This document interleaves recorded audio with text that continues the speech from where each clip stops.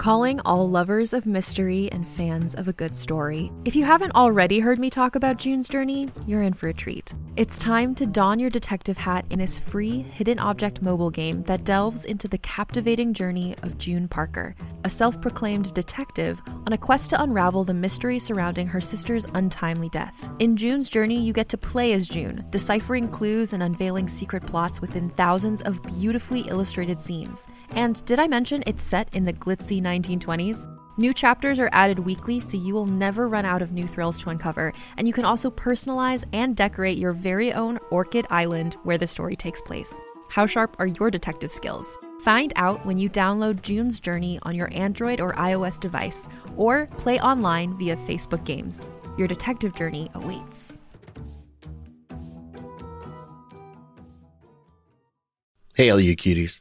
Zach here. It's been one bastard of a month, and you might be able to tell from my ragged voice that I've been sick quite a bit. Now, I mentioned this in the past, and I wanted to thank everybody for being so patient with all of this. I should also let you know that the episodes that you're about to hear contain some content that's going to be a little bit difficult to listen to. Things like family abuse, drug and alcohol abuse, and violence to those of us most vulnerable. If any of that sounds like too much for you, feel free to skip this content. However, I should let you know that even though it doesn't include the Fallow Crown, every episode in this is canon and part of the LUQ universe, though you may wish it wasn't.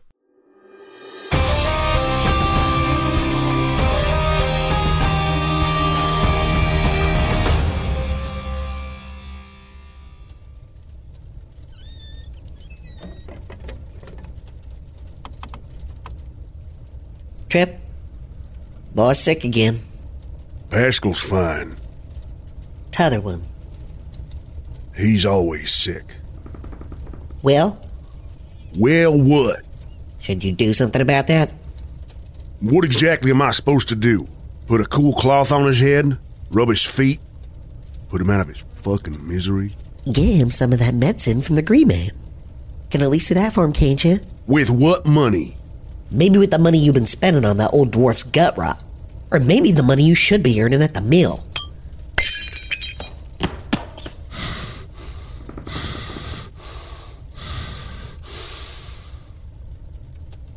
I got choring to do.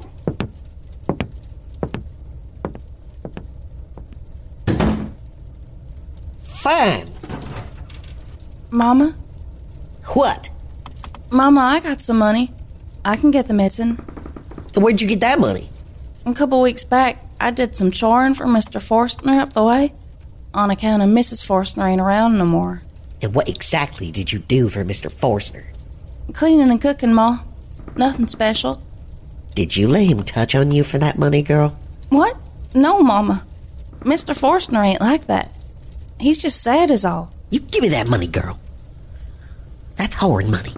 And I won't have no daughter of mine taken to whoring to care for my family. Earning's your father's duty, you hear? Now get in there and look after your brother. Yes, Mama.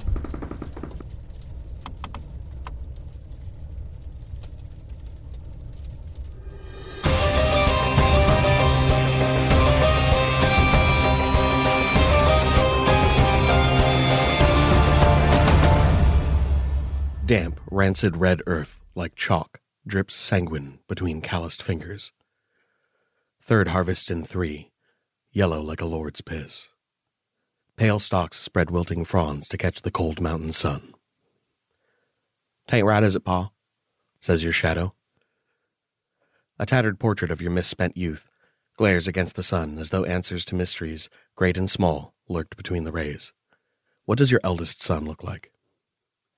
Pascal is a strong string bean. He wears just overalls, possibly a size or two too large for him. Skin sun-baked and dirty blonde hair down past his ears. But he's a strong boy, asks too many questions, but gets the job done. His homespun tunic is threadbare, mere months after its craft. No doubt the other boy's doing, if he can be called that. Too weak for the hunt, taken to women's work and can't even do that right. The thought of such ineptitude frays the taut threads of your fading patience. How you sired so soft and bruised a fruit from your family tree you'll never know. You fixin' to palaver with the Green Man again? Not unless necessity rises. Tales of sickness spread from the leeward side of the Black Peak. Weak harvests 3 years running. Nights sheltered along the march without compensation. Daughters defiled, lands reaved, sons conscripted, though never the ones you'd hope. The Marquess's decrees spill like poison down droughted rivers, and the Hillkin look to their sheriff, or the one who used to be, to ameliorate their woes. The sun beats down on your shoulders as you stand up, looking at your failing crop. There's not a cloud in the sky, though the weather is cold. You put your gloves back on and hear a shout from up the way. Hale Blythe approaches. Thin, pasty human with long, wiry blonde hair and a kindly, if crooked, smile that wrinkles his eyes almost into non-existence. Howdy, Trip. How you doing? Brings you around these parts, Hale. Well, Scant McCutcheon down at the Rhapsody, he's making a fuss. Apparently, the young Miss My Dad hasn't been in for, sounds like about 4 or 5 shifts, and he's starting to worry about her. I don't know about the details, but he's looking to trespass on the Forstner lands, and, well, you know how he gets. Boy, you get back to the house and tend to your mother. Papa? I pull a drawstring off my belt and grab a corn shuck and roll a Quigley. Light it with a match on my boot. How bad is it, Hale? Well, we got the boys out there trying to hold him back, but as far as I'm concerned, he's probably going to make a problem if you don't stop it. God damn it. Ain't got enough to deal with here in this dirt pile, I say, kicking a half-grown plant. Do I need to bring my toys? Well, unless you think it's necessary. I'm getting to my toys. Trip heads towards the farmhouse and then takes a hard left to the shed.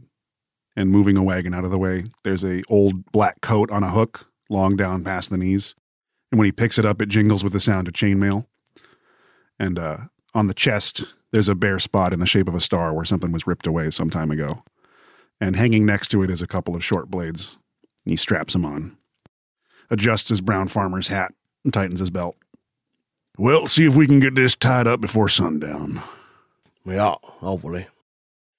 It takes a little bit of time before you get to the village proper. It's a small thing, a 2-horse town if you've ever seen one, though in truth you have many horses. A couple of ranchers up the way managed to keep you guys in pretty good pay, despite the fact that, frankly, nobody's been doing well. You see the Rhapsody, and outside are 2 men, handling a third. Please, describe yourself. Tallwater used to be a handsome hobgoblin back in the day. His skin, now brownish red, like an heirloom tomato. Fully shaved head to hide the thinning hairline. His skin is covered in random, small scars that seem to increase in frequency the closer it gets to his fingertips. His mouth full of sharpened fangs have a few gaps in them, and along the right side of the corner of his mouth, the most noticeable scar, one that leaves a sinister grin. Brutar Bust Knuckle is 9 feet of burnout drunk in a 4.5-foot package. He's got a smile like a piano keyboard and hair the color of a fresh-baked brick. I'm pretty satisfied with that. All right. Scant McCutcheon is a portly man, strong, thick-armed. He does good work. He's always been a trustworthy innkeeper, but he's also been known to be a little nosy. The 2 of you had been having, let's say, a liquid breakfast when he decided to take matters into his own hands, ranting and raving about Maudette Forstner. Now, he's got in his hand a crossbow that he bought from up the way, and he seems about ready to do something about it. As we approach the scene, I'll kind of, under my voice, whisper to Hale, "No surprise the Mark's coin ain't keeping the peace around here. Hales, it must be bad if they got TW out of this hole. Hey, TW! Brooder, you boys doing all right?" Oh, well, hey there, Trip. We, just there having a conversation with the innkeep, and, This ain't no goddamn conversation anymore. I can't handle this. Oh, well, you can't handle it. I think there are a couple things that you can't handle these days. That crossbow being one of them. Boy, if you shoot that bolt, devil knows I'll throw it back at you. Take it easy now, Slant. You get into it with Maud again? Goddamn magistrate ain't doing nothing about it. What'd you expect? She ain't been in. Burting on a week now. I'm starting to worry about her. Ashley came in, saying his daughter's betrothed. With who? I mean, every boy in town's been harping on for Maudette since they was youngsters. Ain't none of them got more than a handshake at the door. Ash says she's the lucky ladies from out Mountain Way. I'll buy it for a second. He done something. You think you're going to find her in the bottom of a bottle in a quiver? I think I'm going to find him in the bottom of that goddamn celery gun. Now, I've been in a cellar or two in my life, pulled things in and out of them. And I guarantee, should you go digging around where you're not wanted, that's not the only thing you'll find in the cellar. Ruth Gimmel chimes in, as she often does. Ash ain't showed himself over at the sawmill in 3 days. You got a point. Both of them ain't never been sick in their whole lives. Well, it sounds like lots of folk are having these problems, and you're the only one holding a crossbow dealing with it. So why don't you put it down, and we can talk about how we're going to fix this, and I'll get back to work. Lord knows if we don't pull our weight this winter, we ain't going to make it to spring. Yeah, keep your head down. Just worry about your crops. Y'all know how you've been treating that poor girl. How you've been treating your youngest, Sheriff. Ain't right? This blight, it's on all of us. Keeping a shameful tongue behind our teeth on secret foulness. Keeping it all from our kith and kin. This Blackwater, the sickness in Leeward. The rabid curs what took old Ham from me. We sown these seeds with every unspoken word, and now comes reap. You check on that girl, Sheriff, or I will. You got memory troubles there? Sorry, Trip. Ain't been no sheriff in this town in a while. Not like the magistrate showing his face. Yep. Word's been coming down for people missing all over. Struggling crops, sickness and confusion. Something's got to be done, that's for damn sure. But I'm too damn busy at my farm. You think my family can make it without me? You think you can make it without this town? I ain't gonna be here long. Look into it. I'll brew a pot of coffee for when you get back. God damn it. Trip, you need an extra pair of hands there? Well, Bruder, been a minute since we kicked boots on the trail, but Taz. seeing as you're in a mood for fixing problems and I'm in a mood for not taking on more than I can carry, I could use an extra pack horse. With all this division going on, our elder still is, well, it's been held up. It's been a problem. This still's supposed to bring community together, not push them apart. And if I can have a hand in solving that, and Meemaw and Peepaw smile down on me from wherever the hell they ended up. They're still alive. They just The Blackwater has not been a problem for brewing, not necessarily. There's nothing wrong with the taste. There's nothing wrong with its chemical composition. It doesn't impede the yeast growth. It doesn't impede the alcohol development. But it tastes wrong when you're done. Always does. And over here at the Rhapsody, more often than not, night ends with a bar fight. I ain't seen you in a hair's age, TW. How you been holding up? Doing just fine. Well, nah, I'm lying. Yeah, you are. Whole bunch of problems. Can't fix them. Well, not every problem get fixed by a screw and some tape.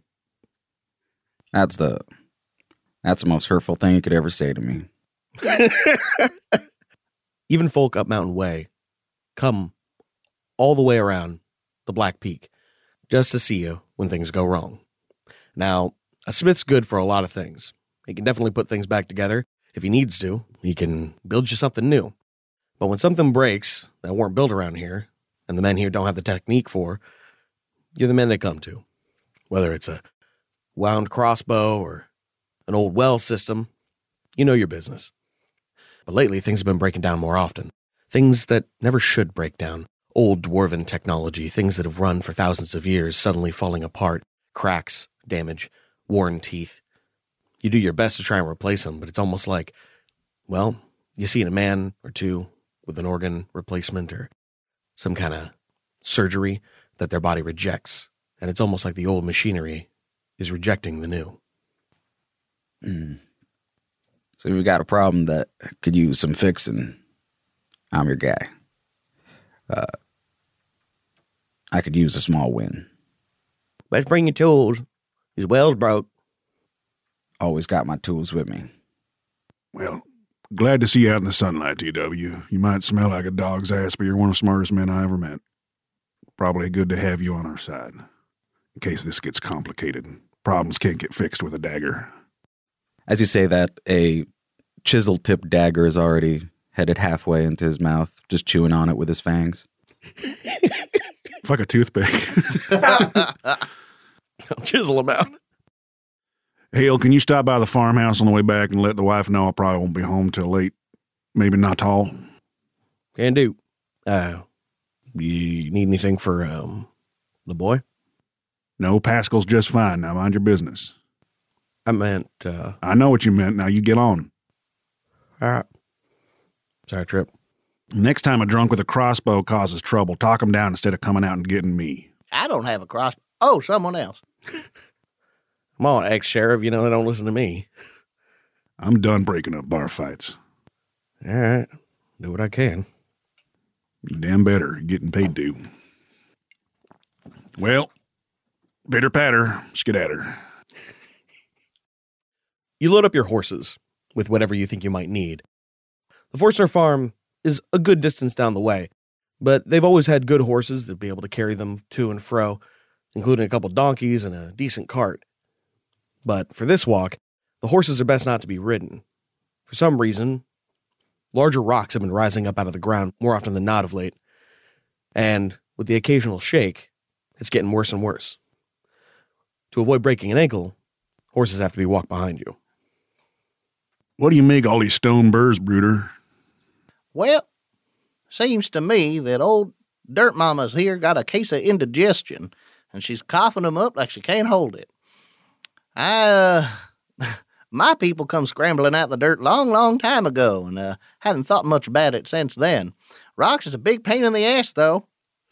You're telling me I'm sick of eating horse stew from a throat-slit mare that done tripped up. I thought you were going to say you were eating rocks, and damn, I'd believe it. How's farm been? It ain't been. Yeah, that's what I hear. Still's been chugging along, but it's hard to make the mash without, anything coming in. You wouldn't have to broaden that with you on this fine day, would you now? Now, Trip, who do you think I am? Larder's been a little bare for the brown bottles back home, and I wouldn't mind quenching my thirst before work's to be done. You like the taste of clay? It ain't the taste that I'm after. Oh, good. I'm going to bust out my flask. Isn't doing it justice. My large, round clay jug I keep in my back at all times. Pop the cork out the top, hand it over. Just a swig. 3 heavy glugs, and it's returned to you. Thank you kindly, Brooder. Best we can do with what we got. T-dubs? You know I never touch the stuff. Oh, that's fair, but it's polite to offer. I do appreciate the invitation every time. Of course. I imagine that concoction would burn your mouth scars like a hearthstone. Or clean them. But Tallwater is going to take out a small, what would that be? Horse. A horse. Yeah. A pocket horse. Tallwater is going to take out a small wooden container from his pocket, scoop out an herbal paste with his fingertip, and then brush his gums with it. Brooder is going to drink his portion and also Tallwater's portion. Can't let the good brew go to waste. It's going to be a good walk. Oh, a good burn. Corking the family flask, I'm going to throw it back in my backpack and kick some rocks down the fucking way. So there, Trip. Farm ain't good. How's the home? How's the son? Come again now? How's the kiddo? The boy? The boy. I'm going to step up, stopping in his tracks, letting go of the horse reins. He gets up in your face and grabs the front of your collar. You best watch what comes next out of that flycatcher. You're fitting to get flayed. Now, I don't know what kind of yellow Nancy beguiled Rebecca while I was fighting, but there's more of me in that spit than in that boy. You worry not about no son of mine, Pascal's just fine. He lets go, lights up a quirly, and leads ahead of the group.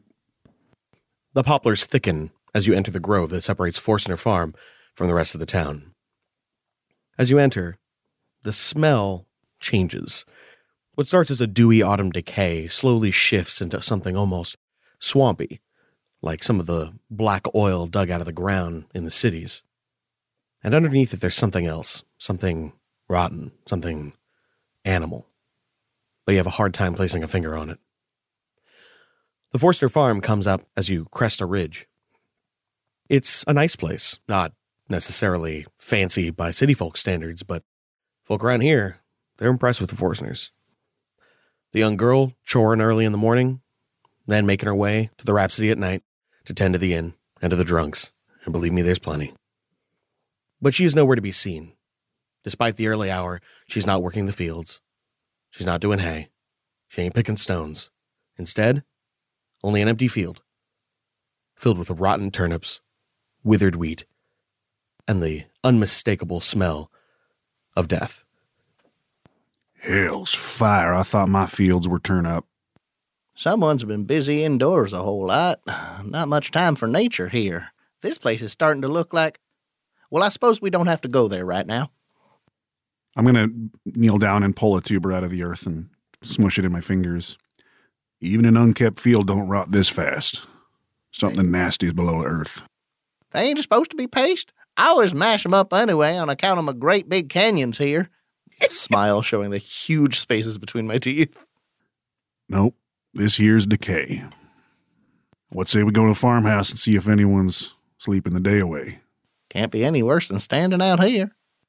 On that note, you realize, with almost surprise, that none of you are currently nursing an arrow in your chest or arm or your leg. Forstner's known not to tolerate unexpected visitors. He's not a fan of trespassers. If you want to see him, he'll see you. As we approach the farmhouse and hitch up the horses nearby, shout out, "Hey, Forstner, you roundabouts? It's Trip." Bruder winces, expecting a violent retribution. Almost in response, you hear a kind of terrified bark coming from the nearby barn. That ain't no dog I ever heard before. They got hounds here?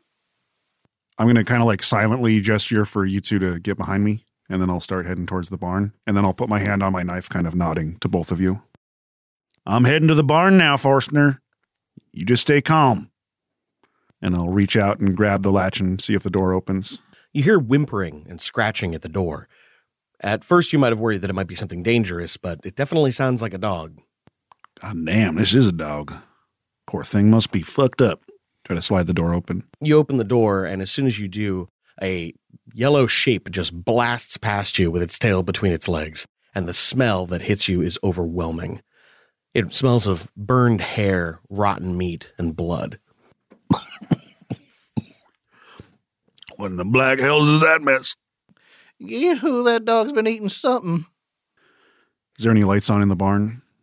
None at all, but the sunlight, which seems unusually bright today, is still casting just enough light into the actual barn proper that you can see at the edge of vision a nasty mess of gore and rot. The horses that he is known for taking extremely good care of seem to have their throats slit, their bellies opened, and their entrails spread around. You think the dog did it? No, I do not. I'm going to step in, cover my mouth with my handkerchief, and kneel down, see if there's any human parts amongst all this equine refuse. Go ahead and give me a Constitution saving throw. We need dice? What are dice? No way. What are dice? And that's how we roll our con crit. Oh, Wow. In an almost reflexive instinct from your time as a sheriff, you pull the rag away and take a hard, deep breath of the miasma pouring out of the space. And while you gag briefly, after that moment, the smell is settled and you're able to move on. I'm going to, up to my wrists, I'm going to dig through some of this refuse to see if there's any human parts. As you start to reach into it, you do notice that there is some kind of blackening around the edges of the wounds, not unlike a fruit whose skin has been cut, almost like it's spreading across the flesh. A brief root around, and you can't see anything that suggests the person has been here at all.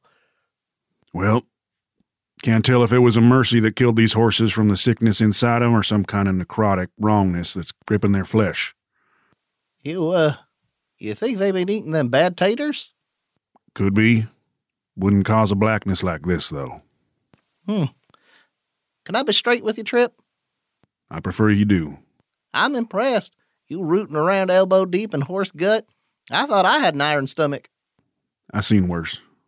Don't know if there is much worse than this. Can I investigate whether or not the dog ate any of this viscera, or if it was purposefully untouched? Go ahead and give me a survival check. That is, oh my God. Oh my God. That's a roly-poly right there. That friend needs a dice box. That's an 8. An 8? Okay. You can't tell immediately. And with a little looking around, the only thing you notice is that there are no dog prints within 6 feet of the mess. Whatever done in these horses, that dog didn't want no part of it. Almost at the mention of it, you can hear the dog whining, almost like it's crying, yowling, trying to get your attention. I don't want no part of it either. Any of y'all speak dog? I understand beasts here and there. I'll go out and try to follow the dog's clues and, if helpful, roll an animal handling to interpret what this canine is trying to communicate. It seems extremely hesitant, and so you're going to have to try and use a little bit of coaxing to get it where it's going. Total of 20. Whew! Man, Trip rolls way better. I was going to offer you the character, goddamn right? help action, but look at you go. So it takes a brief moment of getting down on its level, giving it a little bit of affection, and letting it know that everything's okay. It's a tough love. Mm-hmm. Now listen here, varmint. Got a whole mess on our hands. What's going on, boy? Show me. Now that you're getting a closer look at him, you get an idea of the breed. He's a husky, but he seems to be almost albino. His fur is kind of a yellow-white, and his eyes are pink-red. It barks an affirmative and then starts running towards the poplar grove from which you came. We might have missed something on our ride in. Well, let's follow the dog. I don't think Forstner's here. Seems a loathsome place, and truth be told, I followed dogs to worse. Just makes me wonder if it was Forstner that killed the horses or some outside force. Some outside Forstner? No, sir. Oh, okay. That is not a pun that I made. You enter into the poplar grove. The thick carpet of wet, dank leaves rises up past your ankles, almost to your shins, and yet there seems to be no shortage of fall. As you continue in, the ground seems to sink and get damp and heavy, almost sludge-like. You've seen swamp before, and there should be no swamp here, and yet you're surrounded by it. The dog, however, seems to stop moving short of where he wants you to go, and instead adopts a pointing position. Follow the nose. It doesn't take much to realize what he's pointing towards. Hanging from a lone poplar, one of the few which still seems heavy with bright, crisp green leaves, is a woman. Hanging upside down is Maudette Forstner, from the only poplar in the grove, completely untouched by autumn. Her eyes are white with decay. Her honey-brown hair hangs in tattered sheets, reaching for the earth. A trickle of black sludge issues from the corners of her mouth, and she is smiling, the warm, oblivious grin of a woman lost in love.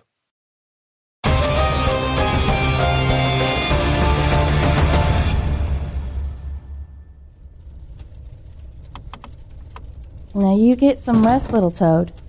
No more croaking. Let me in there. No, he resting. Don't sound like resting. Sounds like playing. I want to play too. Come on now, Pascal. He's in a bad way. He don't need you hurting on him. Gets enough of that from Pa. I weren't gonna hurt on him. And why don't I believe that? Suppose I hurt on you some. Well, you do that and I won't be able to make supper tonight. Where's Ma? It's past noon. Where do you think she is? Passed out. You ever tried it? Medicine she gets from a green man? A little. Once. Made my head feel funny. Not like Pa's whiskey, neither. I didn't like it. You done with your choring? I reckon. Fixing to head down to the creek. Rustle up some fun.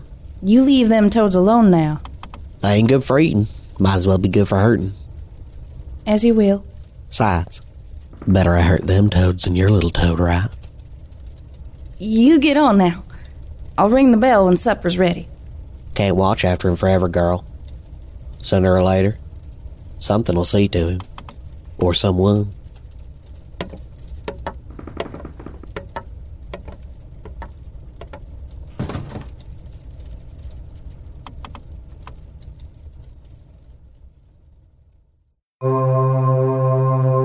We're about to witness a planar phenomenon, a keyhole between worlds that only marketing can penetrate. Join me as we glimpse into the Adverse.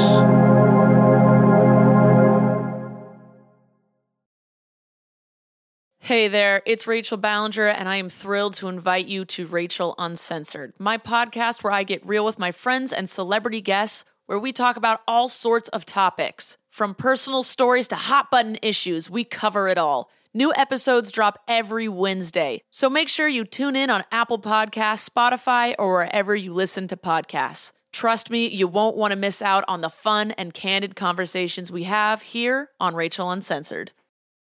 Hey there, I'm Dana Ebert, TTRPG author and game designer, and most recently, the co-founder and creative director of TPK Brewing Co. We're a majority queer, women of color-owned craft brewery coming to Portland, Oregon in 2023. What you'll find when you visit is an ale for every tale, and a staff of full-time professional game masters, ready to guide you on adventures in our original post-cataclysmic setting of Volruvina. You can learn more at tpkbrewing.com and support our crowdfunder campaign to help launch a standalone prequel adventure titled The Blooms That Feed on Fire. It's only here for Questember, so make sure to check it out before the end of the month. Here's a sneak peek. Oh, they were always afraid of me, you know. Even before they called me Ashbringer. They sent armies to try and stop me. And then they sent assassins. And now they've sent you. Heroes. Which of your ideals are you willing to die for? Because if the fire of your convictions burns weakly, then the fires of mine will consume you like everything else. Now ready yourselves. This is for the fate of Volruvina.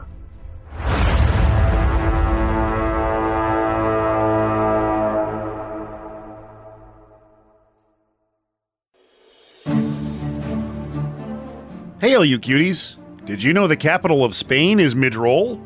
That's a lie.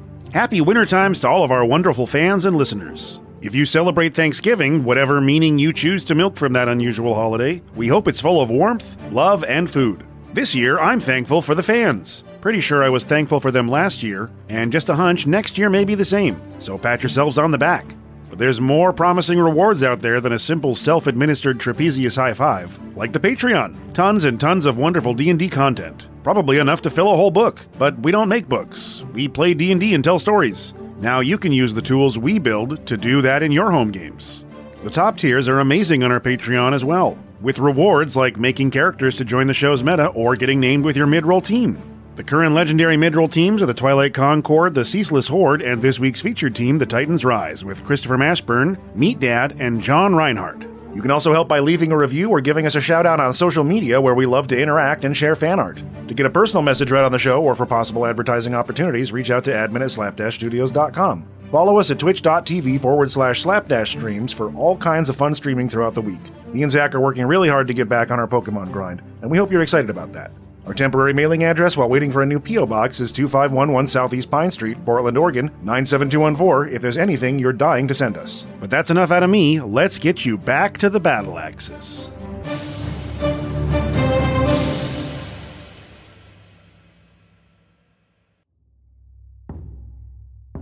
Ripnog! Ripnog! We have a problem at home. I seek your guidance. Speak, Sladwig. It's the younglings. They hunger.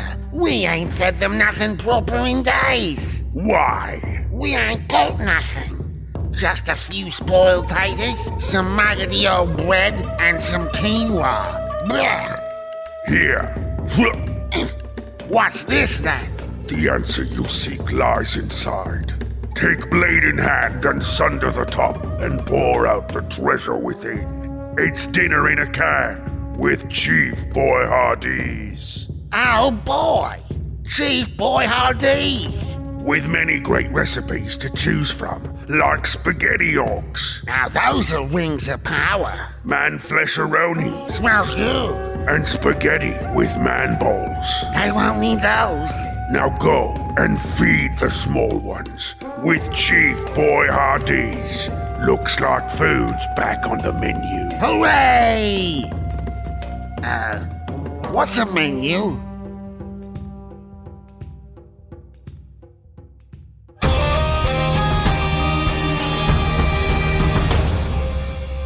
The body of Maudette Forstner is hung from her feet by the lowest branch on a poplar tree, with a smile on her face, enigmatic and warm. Trip takes his hat off and puts it over his chest. Gods be good. Brooder reaches into his bag, opens up his flask, and pours a little bit out into the bog and says, "Hope you found your way back to the dirt." Brooder, you head back to that farm and you get us a couple shovels. DW, you help me string this lady down. We got to hold a dig. Go ahead and give me a strength check. I'll say athletics. Or alternatively, you can use sleight of hand to determine how ceremoniously you remove the body from the tree. I'll roll in athletics. It's one of my few trained skills. 19. Fucking Trip is on his shit. Wow. All right. And then both of you go ahead and give me a perception check. That is not my shit. Fucking 20. Law. This is the boy. Jesus. How? 12. Nice. A respectable and reasonable roll. As you're taking the body down, your trained eyes lock on to what look like symbols carved into the poplar. It's a difficult choice whether you want to pay more attention to the body or more attention to what was carved there. Is it a language I read or is it just like iconography? Are you going to do tree first? I'll ask Tallwater to hold the body for a moment while I look at the markings on the tree in case it's some kind of warning.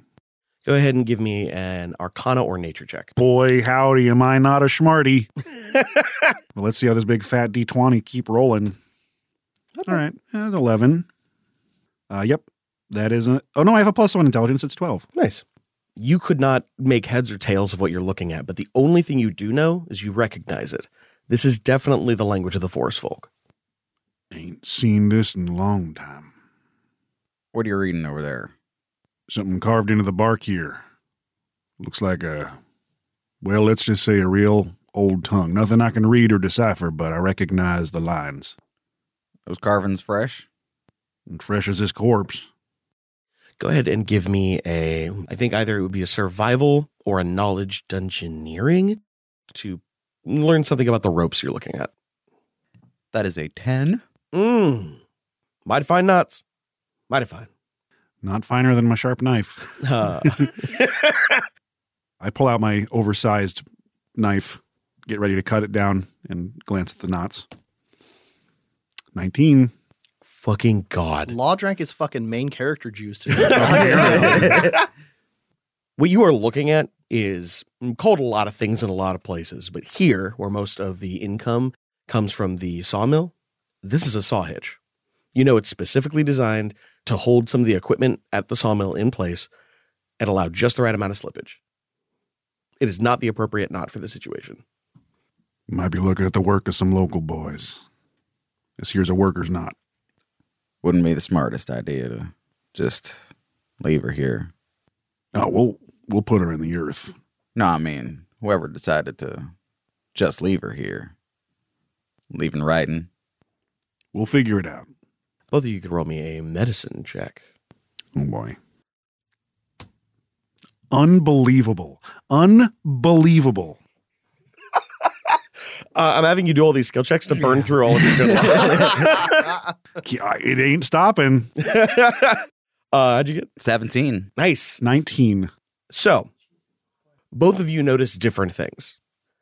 Tallwater, being a man of particular skills, specifically related to physics, you notice a few things.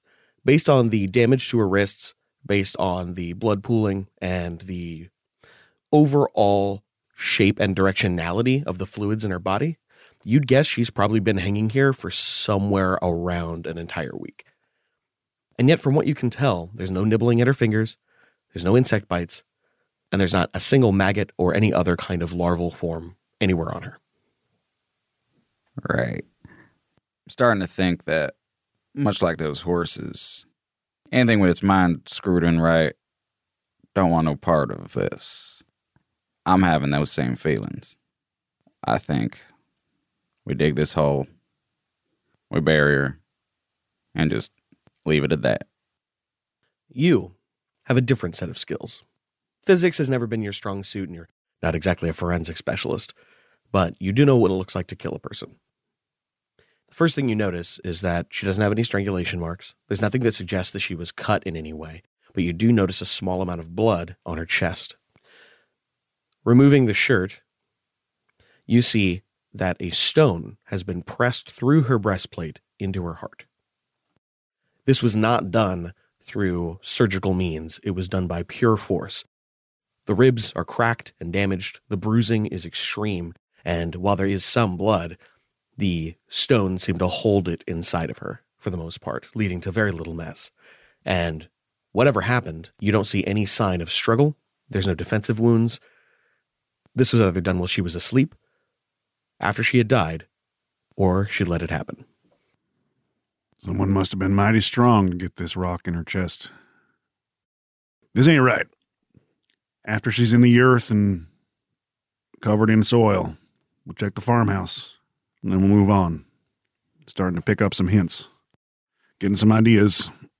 Brooder, Yo. you hustle back to the farm. The first thing you do is go right to the tool shed, because that's where the tools are, right? When you go to the tool shed, you see a lock, but the lock is rusted heavily. Not just the rust of a few days, weeks, months, but years, possibly decades. So rusted, in fact, that when you reach out and touch it, you feel like you could just break it off. In one swift motion, Brooder is going to try to grab the lock, pull it off its little brace there, and just throw it behind his shoulder. Nice. Just woo! Give me a quick strength check on that. Woo! Not bad, not bad. Athletics, obviously. That's going to be a 15 total. Nice. It takes a moment of struggle, but it snaps at its weakest point. You toss it behind you. And you notice that the hinges also kind of come a little bit when you pull on it. They're also heavily rusted. Now, who leaves a perfectly fine shed just like this? Forgotten? Abandoned? I think the horses did this. I'm going to open the door and kind of like step out of the way in case it falls on its own. You pull the door and the top hinge on the right door just kind of cracks a little bit and then it just falls, leaving an obvious slant. Now simmer, y'all. You finish pulling the door open, light casts inside, and you see tools. Ancient tools. Old, rotten, dead. I'm going to take off my backpack, go through it, and pull out my little gardening trowel. Say, this might be enough. The thing you notice most is that the rust and rot is uniform. None of this is inconsistent. It's not as though some of it was used more than others, tended more than others. Everything is rotten. Everything is about the same age. Gotta ask Trip. Maybe Forstner is just a bad fucking farmer. Well, these are useless. I'm gonna look at, like, the main house. Mm-hmm. Think for a second. What if they kept the good stuff in there? The good stuff. T-Dubs and the sheriff will be so damn proud of me if I come back with a good shovel. Yahoo! I'm going to skip and run toward the big farmhouse. As you take in the house, there's a couple things you do notice. One, there's a considerable amount of wood rot on the eastern side, the side you're coming from. And then on the other side, the western side, you see a considerable amount of carpenter ant damage. Oh, they lived in a shithole too. The front door is open, just slightly ajar. I'm going to take out my stirring stick, my club, and knock on the door a little bit. House call. As you knock, it kind of swings open a little. The smell that comes out is unmistakably rotten food. A lot of it vegetable matter, but you know yourself some rotten veggies. There is also a noticeable smell of alcohol in the space. Strong alcohol. Gotta take the bad with the good. Good thing I'm not here for dinner. I'm gonna walk in. Forstner? Anybody? Somewhere inside, you hear a rustling motion. I'm gonna pivot toward wherever that is and hold my stirring stick up defensively. Now you just go and show yourself. The space you're looking in on is largely a kitchen and dining room area. Towards the back of this large central room is a hearth and a small sitting space. There are doors to either side of the hearth. The sounds seem to come from the door on the right. I'm going to walk very carefully toward that door and tap on it with my stick. There is a sudden loud rustling. Huh. The door is slightly open, but not so much that you can see inside. I'm going to try to push it open a little bit more, as far at arm's length as I can. Hope you're decent. As soon as the door is more than about 4 inches open, you hear a sudden surge of rustling sounds, screeching, and what looks like dozens, possibly hundreds of shapes go running right past you, crawling all over your legs and feet. Shit in my beard! You've seen rats. You've never seen this many rats in so small a space. I'm going to start screaming, "Get off, you little bastards! Help!" Give me a perception check, the two of you. 12. 10. Awesome. You faintly hear what sounds like shouting. Very faintly. We might have to come back to this business very briefly. Tallwater is going to grab a brown sheet of cloth and drape it over Maudette's body and leave behind a few tools to weigh down the sheet from the wind. We should go help whoever's still alive. On the double. And race back to the farmhouse. In the intervening minute and a half that it's going to take them to get to you, what do you do? Squeaky little cheese fuck, get off my legs! You about to stomp some rat wine? That is the exact goal right here. Stirring stick in hand and tough dwarven feet. I'm going to try to swing and stomp away at these rats. I'm not necessarily trying to hurt them. I'm just trying to get them to, go away. Fair enough. First, I want you to give me a wisdom saving throw. You got it. Never wanted a natural one more in my life. I want to see what these brain rats do to your psyche. 12.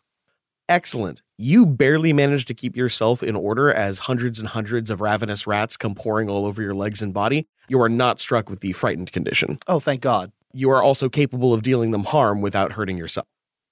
Perfect. So feel free to give me an attack roll. It's just a general attack and see how many of these rats you usher along their way with extreme prejudice. All right. To the afterlife. That's a crit. Nice. That's a fucking crit right there. Hell Thanks, yeah. Law. You managed to knock off all of the rats that are actually on your body without doing them any meaningful harm. Dodge definitely out of the way of their flow because they don't seem terribly concerned with you. And after a quick knock on the door and a little bit of hustling around, you're able to get them out of the house for the most part. You still hear some rustling around, but you imagine it's very few. That is the finest varmint ham boning I've ever done in my entire life. The two of you come to the door to find hundreds of rats pouring out. Wasn't the good goddamn? Brute, are you in there? They didn't pay rent. I'm alive. I'm all right. This house is done fucked, though. Now that you see the space he was standing in, you realize just how accurate he is. The smell of rot is overwhelming, and you see that most of the upholstery, cloth, it's all moth-eaten, worn, and tattered, falling apart to the point where if you touched it, you imagine it would disintegrate. This ain't a week's worth of damage. No, it ain't. Ugh. All the tools in the shed and the shed itself were the same damn way. I was about to ask why you went to the kitchen to find shovels. Well, If you really think about it, what is a spoon but a food shovel? I'm going to kind of like, while I'm talking to these two, be lifting things up and looking at how decayed they are. And then I open one of the cabinets and look at the very top shelf where I know Forstner kept his bottles. You see absolutely no bottles in that cabinet. What you do see, however, is bottles on the ground. It looks like they've been opened and emptied all over the floor. Slam the door. God damn it, Forstner. What happened? Well, it's a deranged act of desperation to pour all your booze out on your kitchen floor. Either he was fixing to light this place up or he's trying to quit the hard way. Sacrilege! If he was trying to light this place up, I fully agree with that decision. This, the barn, all should be burned down. Go ahead and give me a perception check there, Birder. 13. Nice. Since you're still standing in the doorway where the rats came through, and because you opened it enough for them to get out, you do see and smell what looks like a corpse, though there's not much left of it. The odor you're catching right now is not that of rotten meat, but instead the decay of calcium, not unlike a rotten tooth.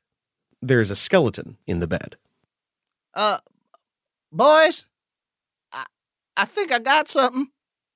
What are we looking at here? Oh, my God. The bedroom itself is in disarray, though no more than you would imagine just a lazy person might have it. But what is of particular note is the symbol on the wall is exactly the same as the symbol that was behind the young woman's heart.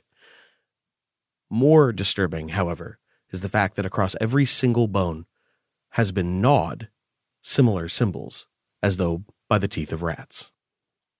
I'm going to run my finger along the rib bones. Been picked clean. Well, boys, this farm ain't what it seems. I think it's time we went to see the Green Man.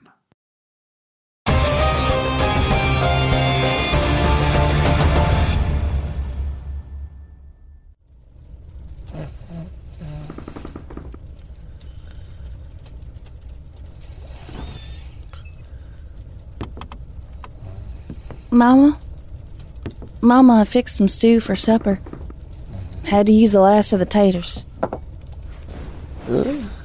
Ain't seen Pascal nor Pa. Figure they got to hunting, maybe. I heard a ruckus up the way. Might be what's got 'em busy.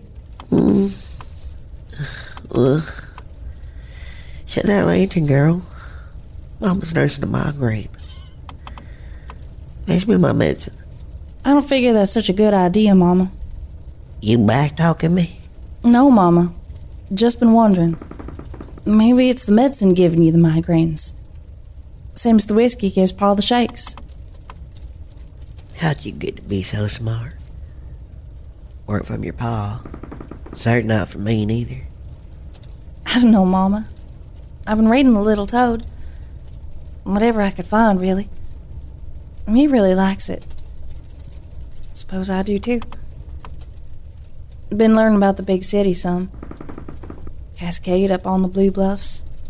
Orange wildflowers growing all along the barrows below. Like rivers of sunlight. I wonder sometimes if we could go there. Take Little Toad. Let him hop along the cobbles of Clay Street to the big chapel. They might could fix you up proper.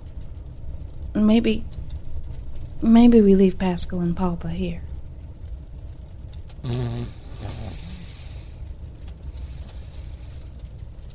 Good night. I hope good Mama wakes up tomorrow. Bad Mama's been running a spell.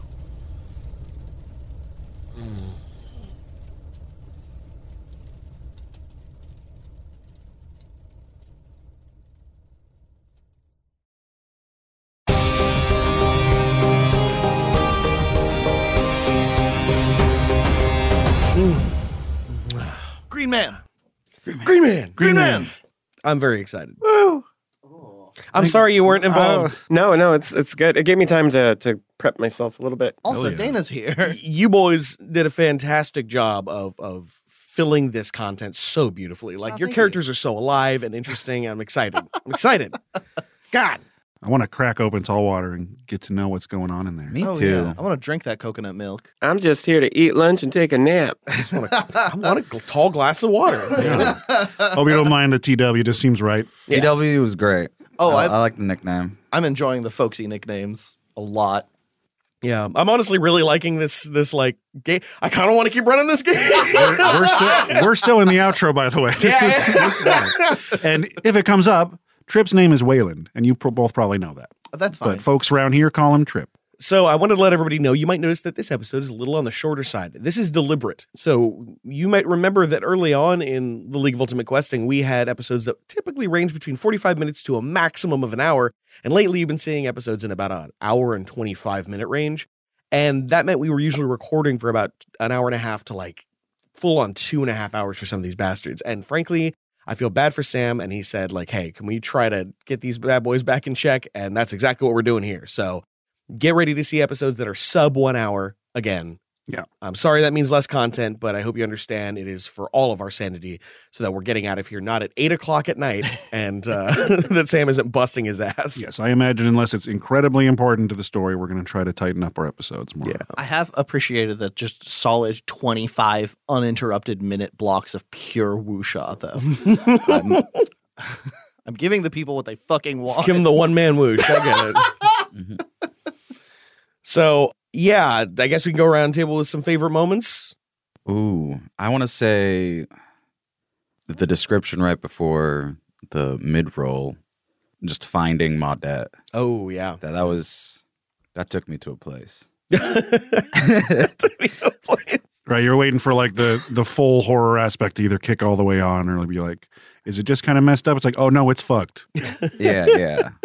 Horses is one thing. Well, yeah. We've all seen a couple dead horses. Who hasn't? Yeah, just a little kiddie pool of Horse organs and a dead horse in every barn.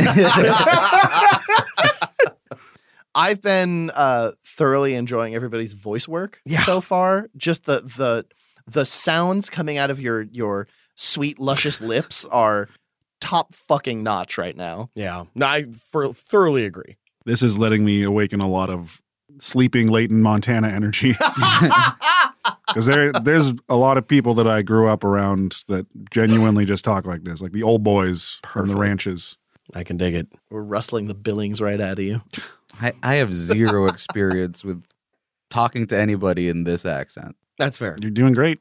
You're doing actually really I don't think I've really ever spoken to somebody like...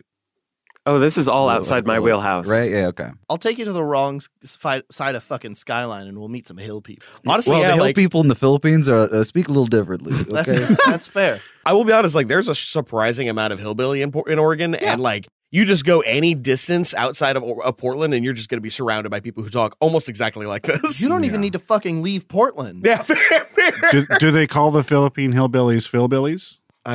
They do not. Filipinos. Filipinos? No, that's not bad. That's just a spicy pepper. The chocolate hillbillies. Oh, boy. They're the people of the earth. Yeah. They do amazing stuff. Sweet, luscious earth people. Absolutely. Any favorite moments, Dana? Yeah, my favorite moment was seeing Max just react to the idea of being covered in rats. He definitely did some body acting and for like that. the lines on that one, I don't even remember them, but like, you know, thank you. Cheese smelling bastard or whatever. When you said make some like rat wine, like stomp some rat wine. That one was visceral. All I had in my head was the that viral clip of somebody, you know, stomping on the grapes and they fall off. I just wanted that to just bare feet. Yeah. Yes. Like between your toes. Yeah. Absolutely. Feel the good rat squish. Yeah. Gotta get that sweet, luscious red. The rats are as squishy as the tubers. Good vintage. But yeah, my favorite moment was getting to channel Montana energy. I think. No, but absolutely. it's just a good, it feels good setting. Yeah. Western horror, peasant shit. I love it. Hell yeah. I'll be real with you. My favorite moment is getting to run something that isn't doesn't feel like high fantasy and isn't like drowning in the saccharine tones that are so common in Luck. Like I'm really enjoying your guys' like edgier play. Like I don't mean edgy like edgy shit, but just there's teeth to this. It's real. We're not like casting spells. Like it's not like, oh, I'll speak with dead. There you go. Yeah. Bruder doesn't have a whole lot of teeth. Fair. But no, Law, in particular, I'm loving the Montana energy you're bringing, and I'm really pleased to see you playing somebody who isn't inherently lovable. That's very good for me. Yeah, he's going to keep being kind of bossy because he's just used to being in charge. Perfect. And if you call him out on that, it'll be good steam. The best thing about this chapter is that I don't need any of you to stay alive. At no point is there any need for me to be cautious, and so I can put you in some real rough spots. And I don't have to worry about how you guys feel about being in the center of attention. So it's like I can just focus on as much of you as I want or as little as you as I want because this is a self-contained experience. Oh, and I'm super grateful that I've cultivated such a energy and reputation of being non-confrontational and just like a nice dude that I can roleplay a piece of shit and you understand it's me playing a character. It has nothing to do with what I want or how I feel. I'm very pleased to see people stretching out their role-playing legs. This is very nice. Though I will say, there's a feeling that there's just a touch of Wushot nestled into Brooder. Oh, you mean I'm playing one grimy bastard and then another grimy bastard? They think they both just have very big max energy. Yes. Max, like Anthony Hopkins, plays exactly one character, and that's Anthony Hopkins. What up? And don't misconstrue me there. Max plays Anthony Hopkins. I mean, I do a little of my own thing too. I think you'll all be very pleased by how adorable and cute this character is. Absolutely. Totally precious. I believe you. Thank you guys again so much. We actually do have a map for this episode, or not this episode, but this chapter. Bree is literally drawing the map right now as we speak. Wow. So, yeah, that's going to be good. I want to thank Heidegger, the editor, for editing this episode. Hopefully this hour and 4-minute final runtime is more tolerable to you. So, if there's nothing else, I want to thank you all for coming. I want to thank you again for your patience, and we wish y'all luck.